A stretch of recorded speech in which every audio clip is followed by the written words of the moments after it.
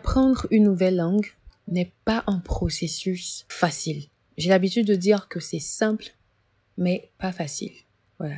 Il faut comprendre la différence entre simple et facile. Donc, c'est simple, mais pas facile.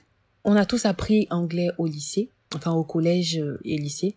Et si on doit s'en tenir à cette manière d'apprendre, on se dira qu'apprendre une langue, c'est vraiment comme avec les autres matières scientifiques, avec des livres ennuyeux, des règles de grammaire, c'est un peu comme les formules à retenir, à mémoriser et tout. Et une classe, bon, dans laquelle le professeur ne peut pas te prêter une attention particulière, à moins que tu sois très bon élève.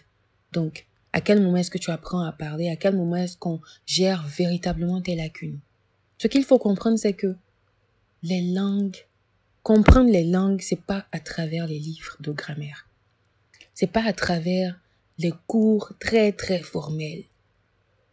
C'est pas en apprenant la chose comme on apprendrait les maths, comme on apprendrait la physique, la chimie. Une langue est une communication, c'est un moyen de communication. Une langue, c'est l'écoute. Donc, c'est parler, écouter. Entendre, parler, écouter. Et donc, pour bien apprendre l'anglais, vous devez vous dire que ce n'est pas un ensemble de règles à mémoriser, ce qui fait que lorsqu'on oublie une petite règle, on est bloqué. On se dit qu'on est nul, on se dit que vraiment, c'est trop dur. Moi, je ne peux pas y arriver. Les règles, il y en a trop. Je ne comprends pas cette règle. Je ne comprends pas cette autre règle. Celle-ci, je pensais la comprendre, mais franchement, avec les exemples, ça me mélange encore. Bon, apprendre une langue, c'est pas tout ça. C'est pour ça que j'ai l'habitude de dire que apprendre une langue, c'est vraiment s'amuser. Il faut déjà aimer, il faut déjà y accorder de l'intérêt, un intérêt particulier, et ajouter à cela un moyen de se divertir. Apprendre une langue, c'est vraiment une expérience réelle, dans la vraie vie. Comment est-ce qu'on parle? Quand on est bébé, qu'on commence à comprendre le français, comment est-ce que ça se passe? Est-ce qu'on nous donne un livre de grammaire? Est-ce qu'on nous donne un bouquin à lire? Est-ce qu'on nous apprend des règles sur des règles à n'en point finir? Quand on est enfant, on commence à comprendre la langue parce qu'elle est parlée autour de nous. La langue est vivante. Donc on la comprend parce qu'elle est parlée autour de nous. On est dans une communauté dans laquelle on la parle couramment. Même si on ne peut pas pour le moment formuler des phrases et des mots corrects, l'environnement est déjà fait de cette langue-là. Ce qui fait que, avant même qu'on ne puisse placer nos premiers mots, on comprend plus ou moins ce que nos parents et nos proches disent et nous demandent de faire. Et même lorsqu'on commence à parler, à exprimer nos sentiments, nos émotions, nos désirs, on ne parle pas correctement, on ne prononce pas correctement tous les mots.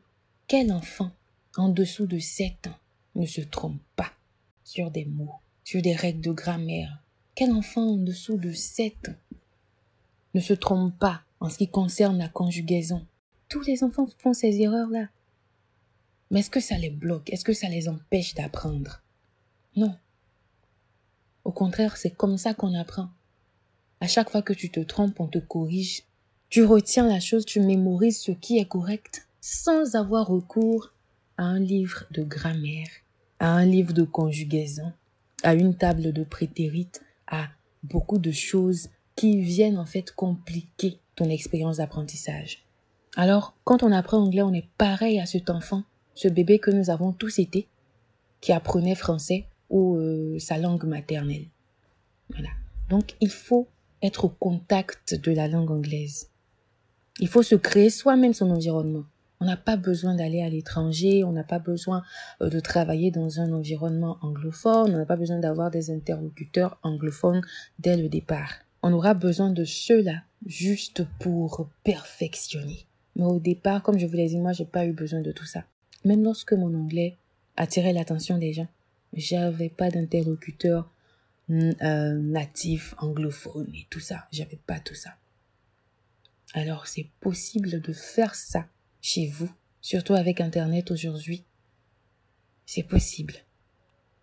Voilà. Donc, quand on apprend une nouvelle langue, on veut se l'approprier. Et pour se l'approprier, il faut chercher à connaître la culture de ceux qui la parlent couramment. C'est même pour cette raison que beaucoup veulent voyager et tout. Mais si vous n'avez pas les moyens de voyager, vous allez remettre votre objectif à combien de jours, combien de mois, combien d'années. Alors que moi, je vous dis que c'est possible de vous approprier leur culture, leur univers en restant chez vous, sans même avoir à échanger avec eux régulièrement. Aujourd'hui, à l'ère d'Internet, c'est plus que possible. Pour votre expérience, vous devez tout faire pour que ce soit amusant. Et pour que ce soit amusant, il vous faut choisir des choses que vous aimez. Vous devez apprendre la langue à travers des choses que vous aimez. Vous aimez la musique, vous aimez le cinéma, vous aimez les débats. Bref, vous aimez lire les journaux, vous aimez commenter des choses. Bref, tout ce que vous aimez peut vous aider à apprendre et maîtriser la langue. Parce que ça sera tellement simple pour vous de convertir vos loisirs, vos centres d'intérêt du français à l'anglais. C'est vrai que ça sera un peu compliqué de commencer à lire vos livres préférés en anglais, mais ça ne vous découragera pas. Donc, c'est également à vous de connaître la manière dont vous apprenez le mieux. Vous vous connaissez mieux que quiconque, donc vous êtes à même de savoir quelle activité, quel moyen, quelle méthode, qu'est-ce qui vous convient pour vous faciliter votre expérience d'apprentissage. Chez We Rock Languages, nous avons énormément d'activités, énormément de services pour chacun de vos besoins.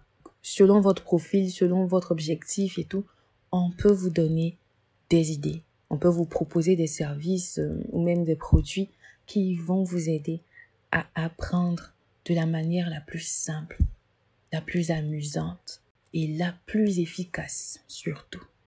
Dans cet épisode, c'est sur ça que je voulais attirer votre attention. Ne rendez pas les choses plus compliquées qu'elles ne le sont. Apprendre l'anglais, c'est simple. Je le répète, c'est simple. Il n'y a pas de mystère derrière.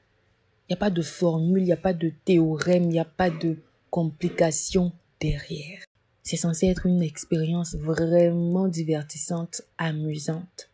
Après avoir entendu tout ça, ôtez de vos esprits que l'anglais est compliqué. Ce n'est pas compliqué, ce n'est pas du tout compliqué. C'est l'expérience que vous avez eue qui vous a ennuyé, qui a rendu la chose difficile à vos yeux. Mais non, ce n'est pas le cas. C'est une langue vivante, c'est un moyen de communication donc. Il faut trouver des méthodes adaptées à votre situation et qui vous permettent de vous divertir, de vous détendre tout en apprenant.